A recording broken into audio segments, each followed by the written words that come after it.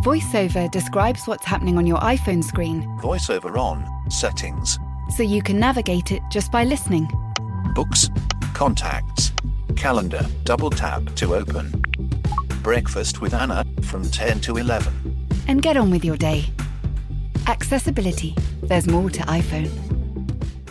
Many of us have those stubborn pounds that seem impossible to lose, no matter how good we eat or how hard we work out. My solution is PlushCare. PlushCare is a leading telehealth provider with doctors who are there for you day and night to partner with you in your weight loss journey. They can prescribe FDA-approved weight loss medications like Wegovy and Zepbound for those who qualify. Plus, they accept most insurance plans. To get started, visit plushcare.com/weightloss. That's plushcare.com/weightloss. Yo, technology. What is it all about? We have something we call the Mr. Burns test. So Mr. Burns is this character on The Simpsons. He's basically the prototype of a greedy industrial capitalist. Doesn't care about anyone but himself. We want to see companies that have a path to making a product that Mr. Burns would choose, right? Because it's the cheapest, highest quality, most convenient, and oh, by the way, it's sustainable. Because this is really the only way you can pull the lever of capitalism to solve these big problems really quickly. Hello and welcome to Danny in the Valley, your weekly dispatch from behind the scenes and inside the minds of the top people in tech. I am your host, Danny Fortson. Thank you for tuning in. We have got yet another good one for you today. As you may have guessed, I am not in Davos this week. Obviously, my invite must have been lost in the post. It's tragic, really. So instead of traipsing around the frozen alpine conditions, I chose to walk up a very steep hill in San Francisco instead, to the headquarters of 50 Years, which is a venture capital firm with a difference in that they are focused on climate change and other very big kind of global problems. So what they're not looking for is the next social media app or enterprise software startup. That's not really their thing. And I had met the co-founder, or rather spoke with the co-founder, Seth Bannon, on a story I wrote a couple months ago about what Silicon Valley was, or rather what it was not doing around climate change. I enjoyed the conversation, so I thought we should just do it with mics. And we had the added benefit of having this conversation, one of the cooler company headquarters I've been to. So 50 Years is based in this brand spanking new 5-story house on a hill in San Francisco, just above the Castro, and has floor-to-ceiling windows with amazing views over the city. So I got on the train from downtown and headed that way.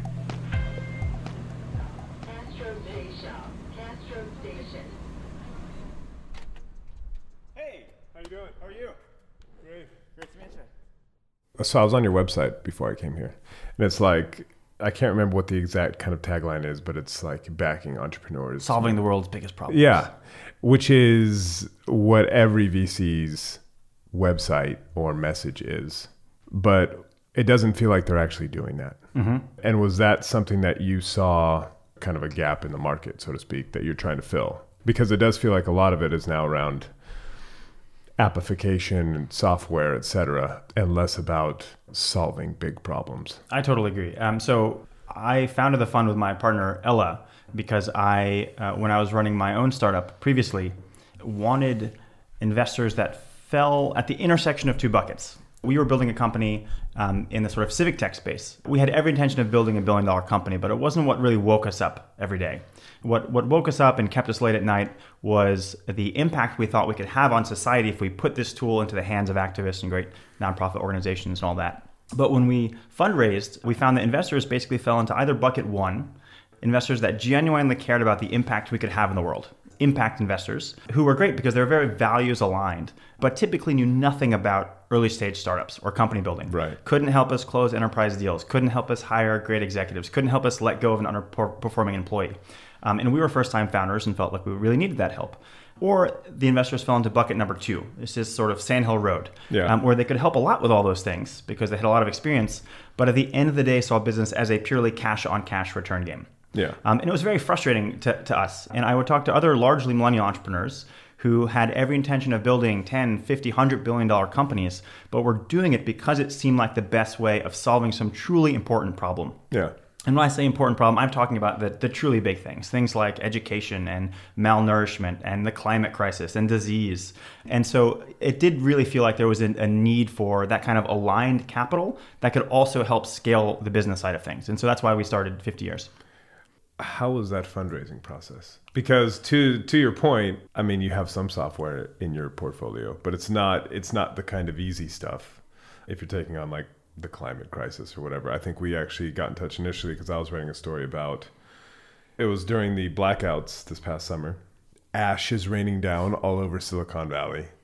None of these companies that have just these huge just collections of the biggest brains around we're devoting any time or thought or money to these huge problems. I imagine probably because it's hard, and it's hard to see how you really make money. So when you're out there how old are you now? I'm 35. When did you raise the fund? We raised our first fund in 2015. So you're out there, you're 30 years old. You're saying we want to raise this fund to take on these really big problems where the path to profitability is ... It was not easy.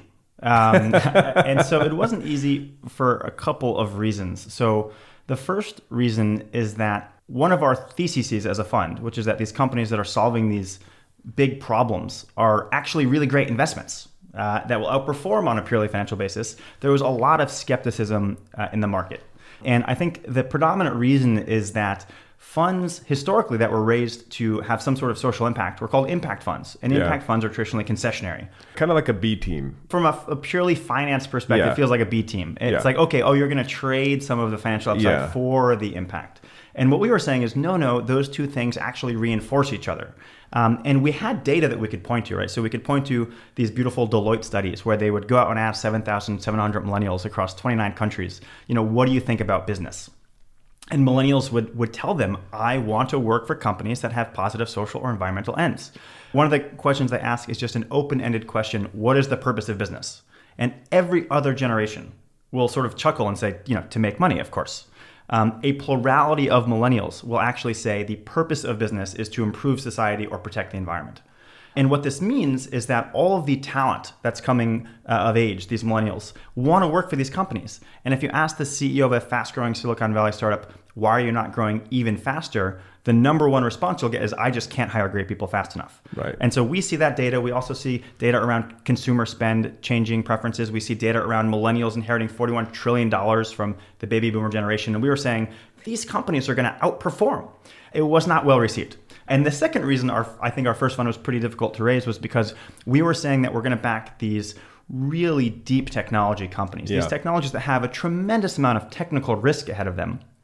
And we were saying, but if we can quantify that risk, and then we can support 30 of those companies in a single fund, and if we only choose companies where if they figure out the technical risk, they'll have really great businesses, this is what venture was made for. It's literally why venture capital as an asset class was invented. But venture's gotten very far away from that these days, where people want to support these easy software solutions that have obvious business models. And so the first fundraise was not easy. I think it took actually about almost a year and a half to raise our first fund, which was under $5 million. So it was a super tiny fund. A year and a half to raise $5 million. It did, yeah. And then what happened is we supported 32 companies from that first fund. We wrote 50 to 100K checks. And our second fund, which was a $50 million fund, was, I would say, probably an order of magnitude easier to raise. We were actually targeting 40 and ended up at our hard cap of 50 because we actually now had actual results. We could say, look at these companies, look at how well they're doing, look at who else is investing in these things.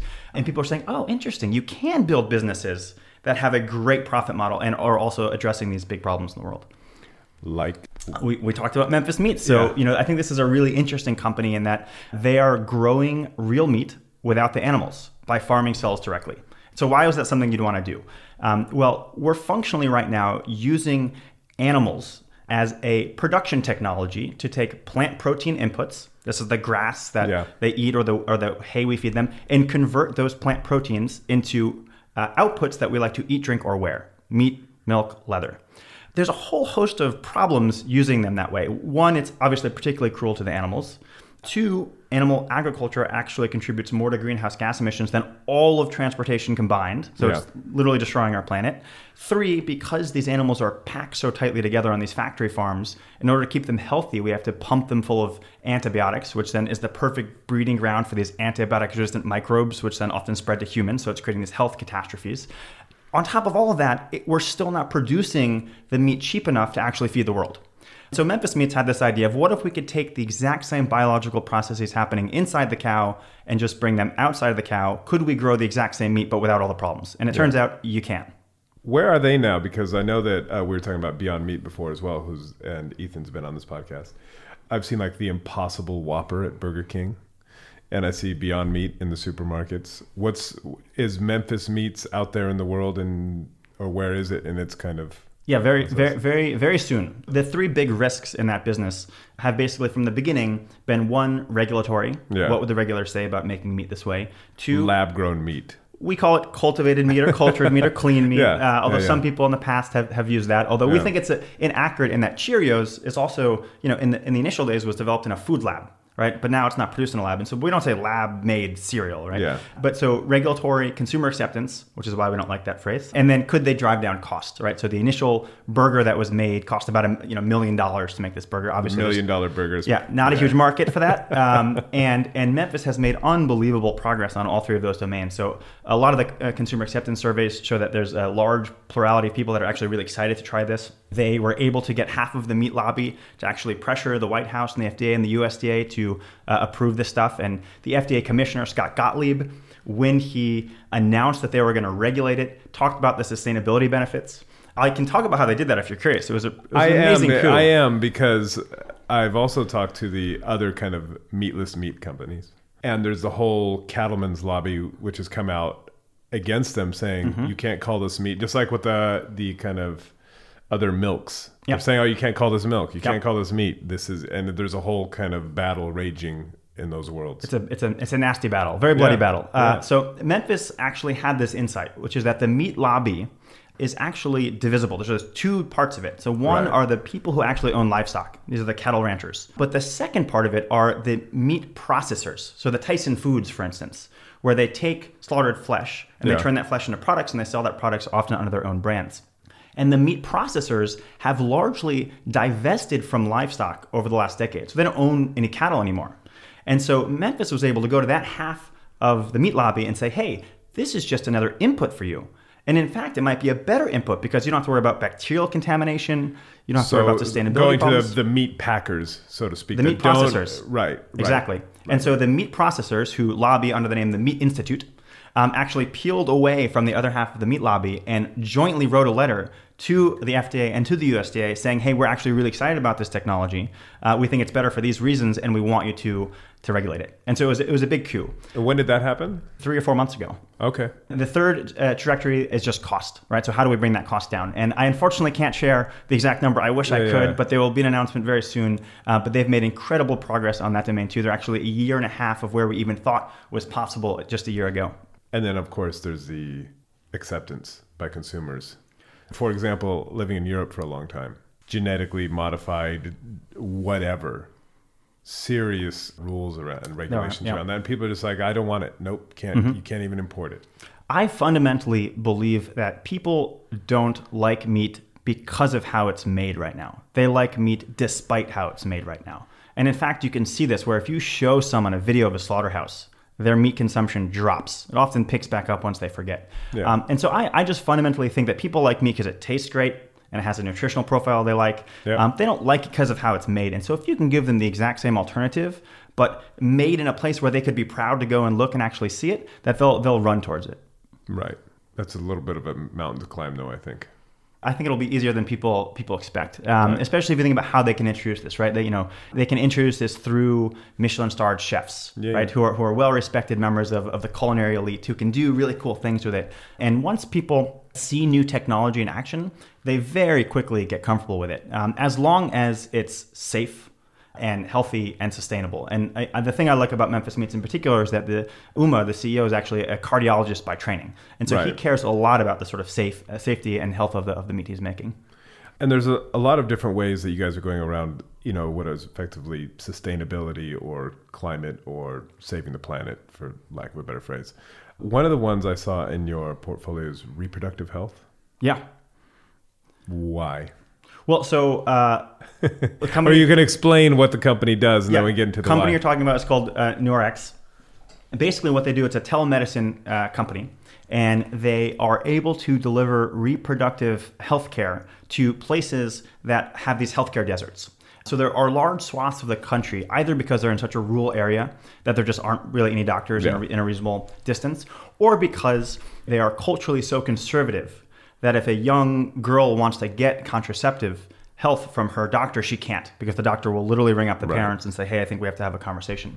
And hence people just can't get the healthcare they need. And so NeuroX launched a telemedicine application where you can have a consultation with a doctor and they will literally ship you your contraceptive needs, or now they've moved into other both diagnostics and therapeutics directly to your door. And so this is basically unlocking a really important area of care to a lot of people who don't have it before.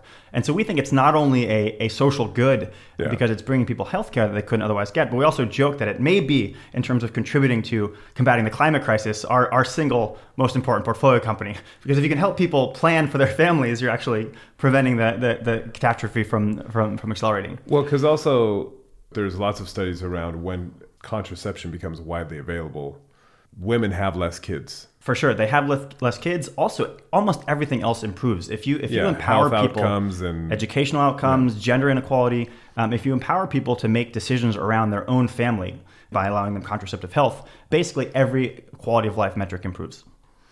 Are there other surprising or perhaps left field ways that you guys are attacking this through investments? Or if there are like one or two companies that you think, well, that doesn't have anything to do with the environment or whatever, but you actually, when you step back and think about it, be like, actually, no, this is quite a big deal. Yeah, I think one of the things that has surprised us is the variety of different ways that you can contribute to solving the climate crisis. So, when we were first getting going, I think we thought carbon capture, right? That's one. And maybe, renewable energy, that's the second. And then what we realized is that there's so many different entrepreneurs that are contributing in different ways to either decarbonize industries or bring about more sustainable methods of production.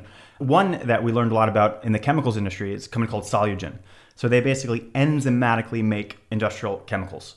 So which are normally come from petroleum-based inputs. Yeah. Right. So their first chemical is called hydrogen peroxide. It's currently made through this process called the anthraquinone process. Long story short, you need these $150 million plants, 7 football fields long, petroleum inputs, toxic outputs. Every year, one of these plants somewhere in the world explodes. And then Solugen has a 2-step process. They literally feed their engineered enzymes, plant sugars, and air, and the enzymes crank out hydrogen peroxide. And while the current... And that's working. It's working. They're selling. They have quite a large number of customers. And what's cool is that not only is it a profitable business, but they also capture CO2 for every ton that they make, whereas the existing process emits CO2. And so it's actually a net 8.5 tons of CO2 difference for every ton of hydrogen peroxide produced. And they can do this not just for hydrogen peroxide, but for a whole slew of different chemicals. So there are all these really interesting ways of going into industries and finding out the ways in which they are emitting different greenhouse gases and just eliminating those sources. What's the catch? That all sounds too good to be true. I mean, I don't know if it's cost or just scalability. The catch is that it's just really, really hard enzyme engineering. Enzymes are basically these molecular machines. They've historically been really hard to engineer because their function is defined not only by their genetic code, by the sequence of their DNA, but also by their morphology. So literally the way these things fold in three-dimensional space impacts their function.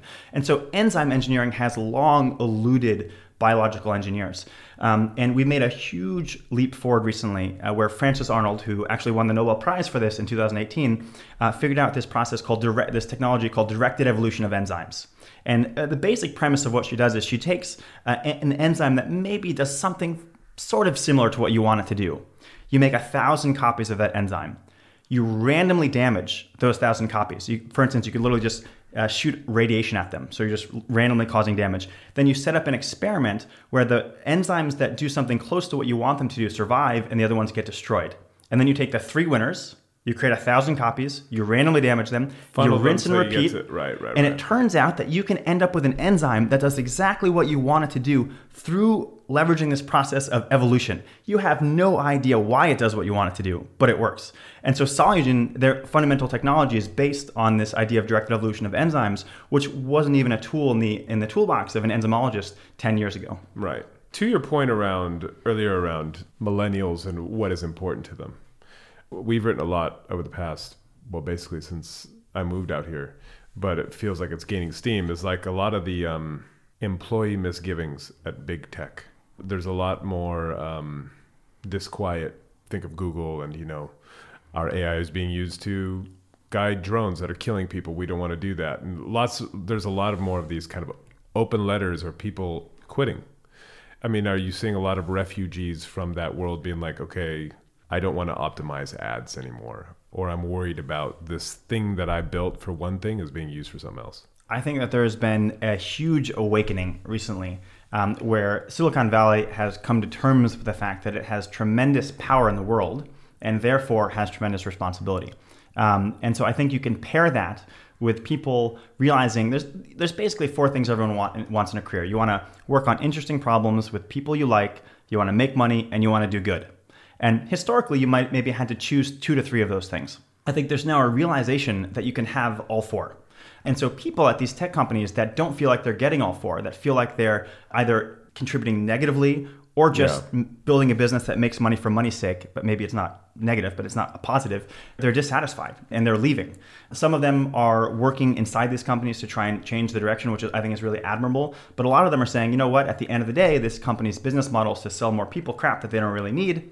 And I don't know if that's what I want my legacy to be. And so we actually see a huge number of talent from these companies, either founding companies in the sustainability space or health space or joining startups in that space. And again, I think this is sort of in action, the thesis of our fund, which is that companies that are actually solving big problems are going to be able to recruit and retain the top talent.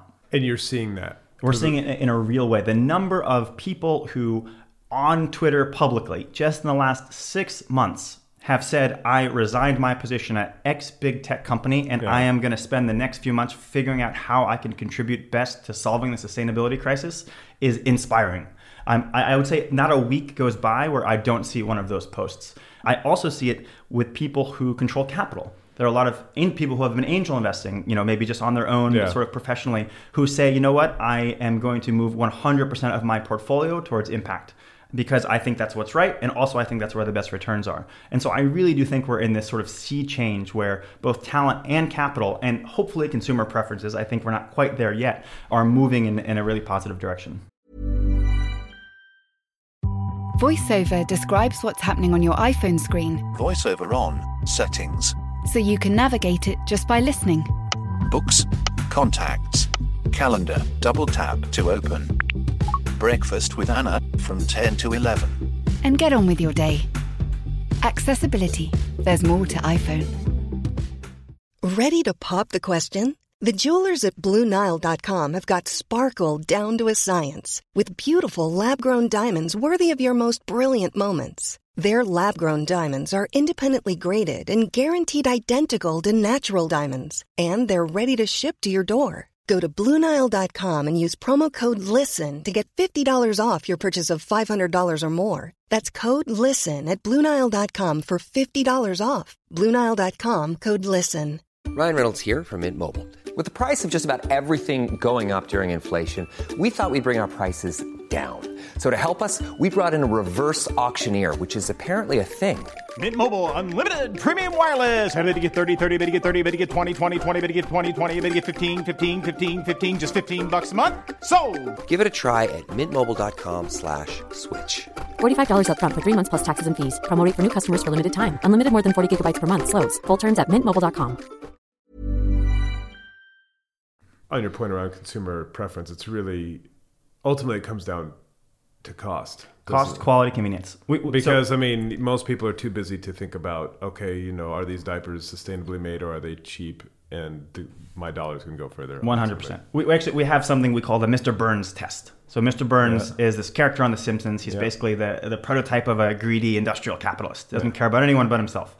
We want to see companies that have a path to making a product that Mr. Burns would choose, right? Because it's the cheapest, highest quality, most convenient, and oh, by the way, it's sustainable. Because this is really the only way you can pull the lever of capitalism to solve these big problems really quickly, is if you can tap into that dynamic that you just talked about. So don't you need some massive winners to get that cap? Because right now you have Bill Gates, obviously, is investing in, all of his money in these huge systemic global problems.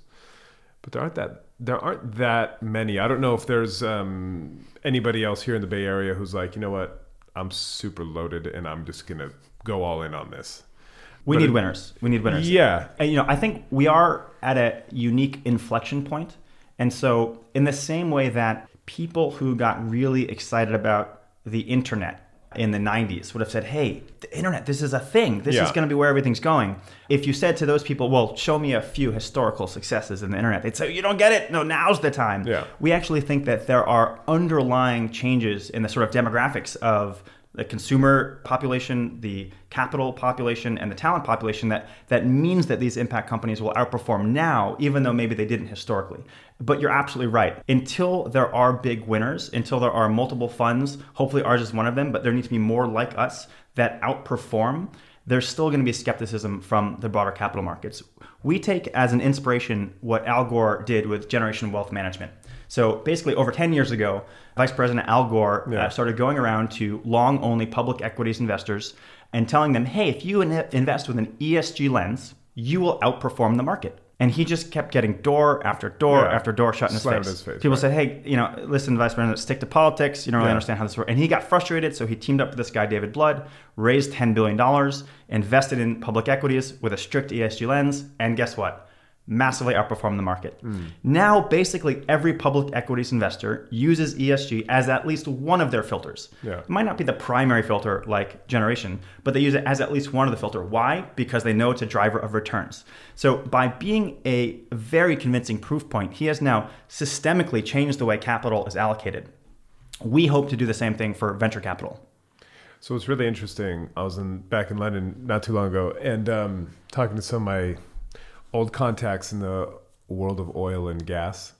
And they were saying that there's real panic at the big oil companies because they're being told by their biggest shareholders, like, look, you're kind of bordering on toxic here and we might have to divest. Now, obviously they haven't. Some have, but most haven't, because where else are you going to get that dividend stream and everything else?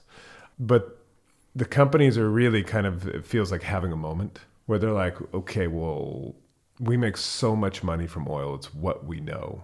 But how do we kind of, shift the money funnel to these new things that are actually going to replace our core business, which is, fantastic. The same way that, the car companies are trying to catch up to Tesla. I think there's a huge opportunity to help those companies redirect their sort of innovation talent and capital talent in a positive direction.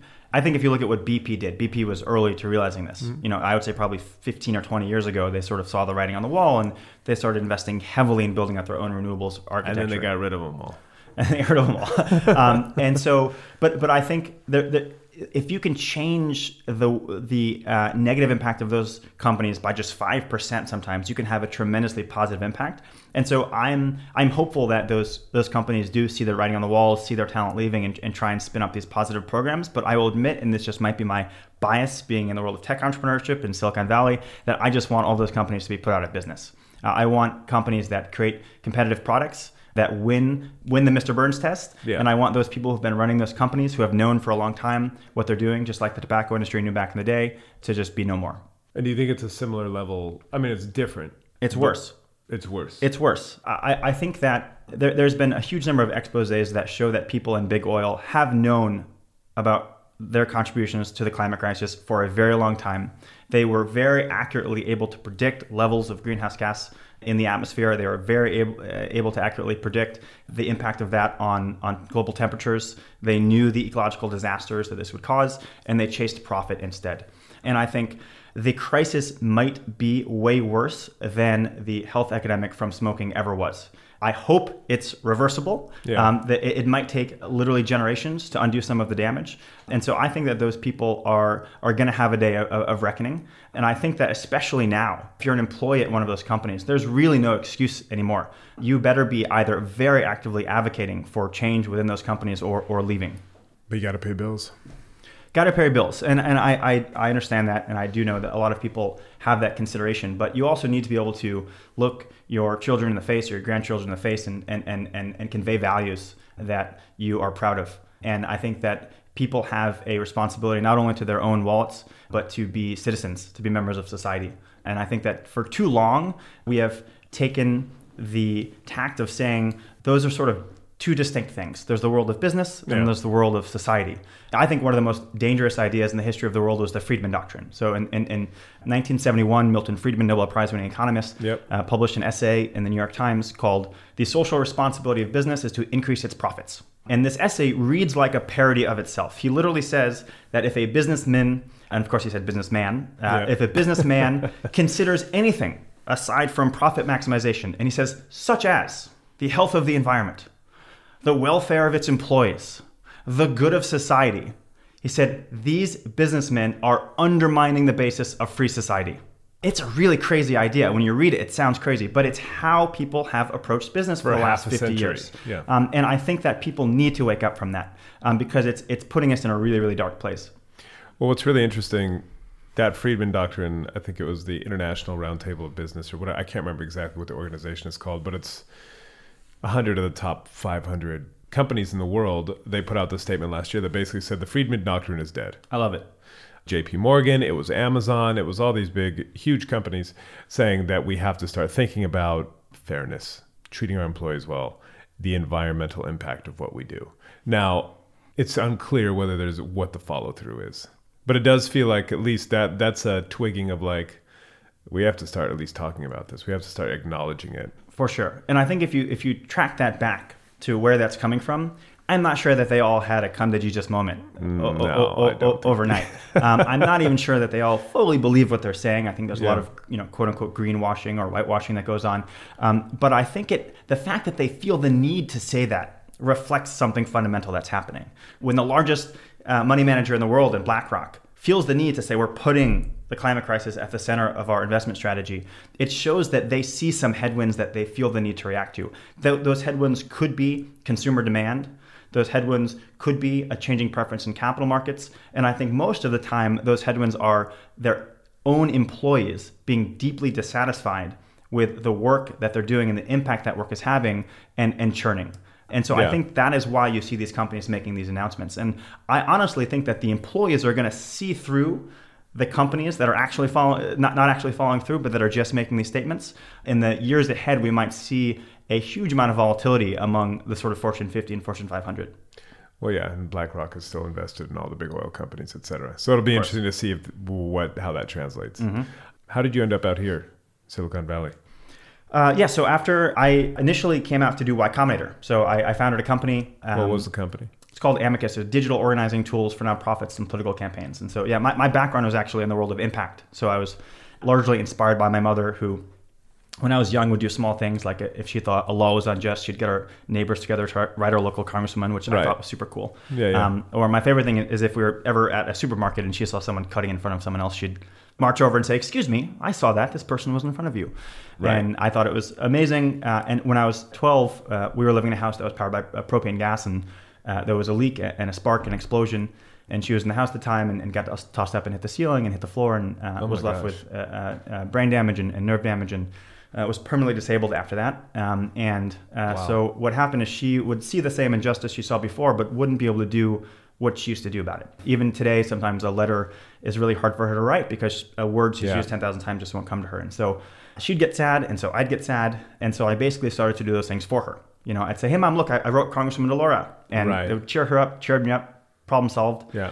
And then I think I was probably 14 or 15, I had the realization that there were hundreds of millions of people in the world who were in the same sort of situation she was, in that they were faced with injustice but couldn't do anything about it themselves.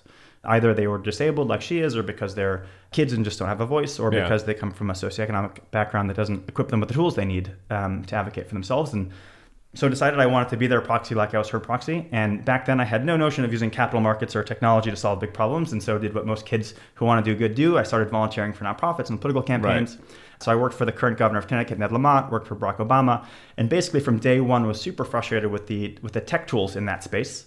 I coped by whining a lot about it, which worked great for me. Not so great for the people around me. Solid strategy. Started to hear a lot of people say, you know what, why don't you stop complaining and do something about it?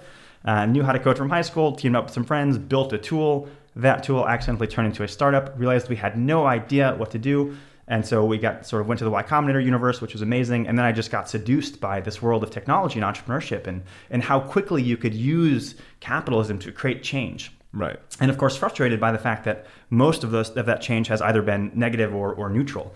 Yeah, when we decided that we wanted to launch 50 Years, I think there's really only one place in the world where you can find a lot of entrepreneurs that are really dreaming so big, right? That are really saying, I'm going to make a dent in solving the climate crisis, or I'm going to end that disease, or I'm going to figure out how to educate the entire world.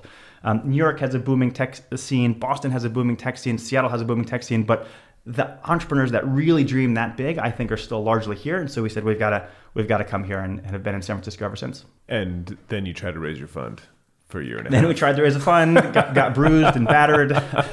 Now things have gotten a lot easier. And we now have had tremendous success. Actually, the vast majority of our LPs are names that people know. So we've got the founders of Skype and Zendesk and Climate Corporation and Supercell and Cruise and Baidu and GitHub and just all these amazing people. Largely, I think, tech entrepreneurs who are also able to see how these changing winds are playing out and are excited to sort of use technology, which they know so well, to both generate wealth and solve these problems. But still, you're kind of, you're not exactly a voice in the wilderness. There's not a lot of firms like this here, which again kind of gets back to the point that we wrote about a couple months ago. Is just, there is so much innovation here. There's a lot of smart people. There's a ton of money. What are we missing here? I ask myself that all the time. I think literally when I had talked to you, for that article, that there was smoke wafting in the background. Yes. And there were some VCs that I know who are really smart people, who have incredible networks, access to lots of wealth, who were tweeting that day in San Francisco about the esports franchise that they had just funded and how proud they were. And that just the disconnection is just really hard to wrap your mind around. And so I don't really know why. I think part of it is that most of us were raised with this idea of the Friedman Doctrine, right? Most people were told that business is to make money. If you want to do good, run for politics or donate to nonprofits. And so just this idea that you can combine these two worlds is still a bit foreign to people. We actually run this organization called Impact.Tech, which is a sort of sister organization. And part of what we do is we host events where we're just highlighting entrepreneurs that are building businesses that can bring them wealth and do good in the world. And the number of times that a developer or designer or an entrepreneur in that room will say, oh my God, I had no idea that you could combine profit with purpose. I want to do that. It's head spinning. And so I think a lot of people just need to be shown that that's an option. And once they know, they don't want anything else. If you had to bet today, what would be the space where you do have your really big hit where people are like, ooh, maybe we should think about in this space? I don't know if it's food or if it's electric cars. Electric cars, obviously, Tesla's already off in the stratosphere, at least at the moment. Where you're looking and you're saying, okay, if this happens, they get this right, that could kind of change things. I think we're already really starting to see those breakout winners. You had Ethan Brown from Beyond Meat on your show. Not one of our portfolio companies. Ethan's a friend, but absolutely love what they're doing, right? That is a mission-driven company to the core, and obviously has been really well looked on in the public markets. Mm-hmm. I think we need a lot of those. I think if you ask Ethan, why are we able to attract such amazing talent? He'll tell you, because of our mission, right? Yeah. I think if you ask Elon, he'll say the same thing. I think once we see a lot of companies breaking out and then attributing their success not only to their innovative business models and great products, but to the fact that they were solving these truly important problems, I think people will hear it. The best practice of marketing is repetition. Tell something once, they're likely to go, oh, interesting, and then forget. You've got to repeat over and over and over. And so I think we actually need quite a large number of these successes for people to really realize that this change is happening. Are there any other companies that you think that are particularly, I mean, I know this is like asking you to choose your children, but like that are kind of left field that you'd think, oh, that people would be like, what does that have to do with solving these big problems? So we have one company, they are enzymatically writing DNA. The core building blocks of synthetic biology are essentially read, write, and edit. Yep. And we're doing really great on read. The first human genome, this is a well-known fact, cost $1 billion, 10 years, 22 research universities. Now we can do it for $500 in 2 days with 0 scientists. We're doing pretty well on edit. So you used to need a full wet lab with a dozen scientists and millions of dollars to make a single genetic edit. And then even then you weren't sure you made the edit you wanted. Now we can just CRISPR it in. And the bottleneck to the entire field is the write space. So literally writing the DNA that you need to put into your yeast or your bacteria or whatever. So the leading company in this space is a public company called Twist. They use a chemical process to make this DNA. And because they use a chemical process, it's a bit slow, it's very expensive, it has a lot of impurities. The body actually uses enzymes to write DNA. Yeah. You can tell I love enzymes. Clearly. As we've talked about, enzymes very hard to engineer. And so this company out of UC Berkeley has a fully enzymatic process for writing DNA. And so you might think, like, how is that an impact company? But they are going to enable all of these incredible solutions in synthetic biology to move faster and smarter and build better products. They'll also probably enable, if they achieve their mission of allowing anyone to sort of write a full genome in a few days, they will enable applications that just simply aren't possible right now. When you did your startup, is there anything things that you did wrong that you learned from when you set this up? I literally wrote a blog post about it called "Mistakes You Shouldn't Make." That's how many mistakes that I made. Got you. No, I did. I made I think a lot of the sort of standard mistakes that any first-time entrepreneur makes. But I made some unusual mistakes. And I think for me, the biggest mistake that I made that was really, really painful was, I think there's this sense in the startup world that you fake it until you make it. You can embellish, put some sparkles on that. And I did that, but too much. I think I bent the truth to the extent where I damaged my own integrity and I lost the trust of some people whose trust I needed. And it was a really, really painful lesson. And to some extent, I can now, looking back on it, say that I'm glad I sort of made those mistakes when I was still young, where I had time to make the corrections that I needed to make. And I now sort of think it sort of one of the greatest things that could have happened, because I now live a super high integrity life and approach business with a level of integrity that I don't think I would have had I not sort of learned that painful lesson. But I think that's one of the things that I did wrong. And so when I advise our founders, I often pull them back from the sort of traditional Silicon Valley advice of bend the truth, embellish, fake it till you make it, because don't bullshit. Don't bullshit, because I think trust is just incredibly important, and entrepreneurship is a really long repeat game, and your reputation is everything. When did you write that blog post? I must have wrote that blog post in 2014, maybe 2013, somewhere around there. Before you raised the fund. Before the fund, yeah. Yeah, came up in a few conversations. So. I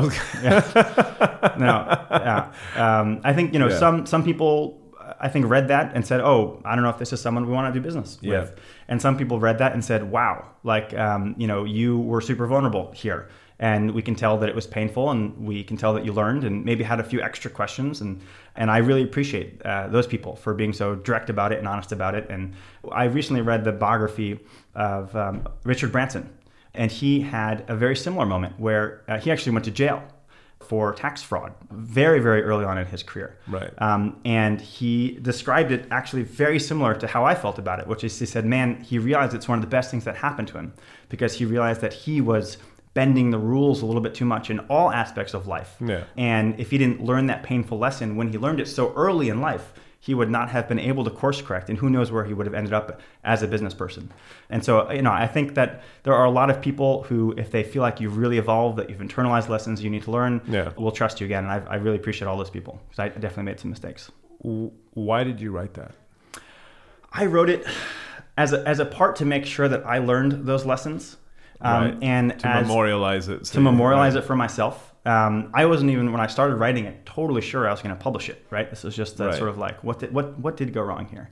And then when I wrote it, I realized, oh man, this could be valuable for a lot of other people. And I published it. There's this very popular sort of news aggregator in Silicon Valley called Hacker News. And it bubbled to #1 on Hacker News. Amazing. For 2 full days. And so I had a huge amount of dread, because I was thinking maybe a couple of people read this, but that gets a lot of traffic. I think maybe 60,000 people read the blog post in the first 2 days. and very nervous about it. But the number of people that reached out, either saying, oh man, I made similar mistakes, right, or wow, like I read your post and I feel like I might have been on a similar trajectory and I'm going to rethink how I'm approaching storytelling and business. It really meant a lot. And so I hope that by putting my mistakes out there, I can help prevent other people from making them. I also hope that it makes sure that I will never fall into those same traps again. So what was your worst day of work? My worst day of work was a day where I was going to have to go to an all-team meeting. Mm-hmm. It was in a park in New York City to tell my team that we were close to running out of money and that we were probably going to have to lay off most of the team who had done nothing wrong. Most of the people you were about to meet. Most of the people I was about to meet. Amazing people who I had hired who were doing their job perfectly well because of some mistake I made. Yeah. And I hadn't really slept much the night before. I was sort of planning how I was going to say this, and I had planned to meet my 2 co-founders earlier on in the park and walk with them.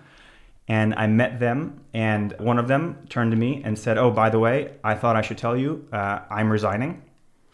And the other one turned to me, who was a friend of mine for about a decade, and said, I'm resigning too, and I'm going to tell everyone why. And I sort of said, oh, why? And he said, I've lost faith in you as a leader. I don't really trust you anymore. And so so that moment, that walk, that was the toughest time. I don't think I've really experienced many moments that tough. Yeah, I can imagine that one left a mark. Left a welt. Well, look, I really appreciate you taking the time. Is there anything coming from the 50 years world? But I forgot to ask. Why 50 years? Oh, 50 years. Yeah. So it's actually, there's this Winston Churchill essay, which he published in 1931, where he predicts synthetic biology, nuclear engineering, cellular telephony. He predicts cultured meat. He literally says in this essay, it's absurd to think that in 50 years, we'll grow the whole chicken just to eat the wing instead of growing the wing under suitable medium in the lab. So very interesting deep tech insight. And then in the second part of the essay, he talks about how because the pace of technology is advancing so rapidly, it's more important than ever that a technologist take a principled approach to their work, because otherwise we might be accelerating very fast but in the wrong direction. So he combines this incredible deep tech insight with principled approach to your work. So in a tip of the hat to Winston, we took the 50 years from this essay called 50 Years Hence. I wonder if Mark Zuckerberg read that. I hope he will. Well, listen, thank you very much for your time. I appreciate it. Thanks for having me. Yeah. And that is all the time we have. I want to thank Seth for having me over to 50 Years HQ and for also being so honest, especially about the kind of confessing his misdeeds from earlier in his career. I think that's just super interesting and not something a lot of people do, especially in that way. It'd be interesting if more of us did it. I think it's kind of a special case. Anyhow, I hope you enjoyed the conversation. We will be back next week. In the meantime, please give us a rating and review, 5 stars if you are so inclined. It helps other people find the show. I will be writing, as I do every week, in the Sunday Times. You can find me there too. I'm also on the Twitters at Danny Fortson. Thank you again for listening and have a fabulous weekend.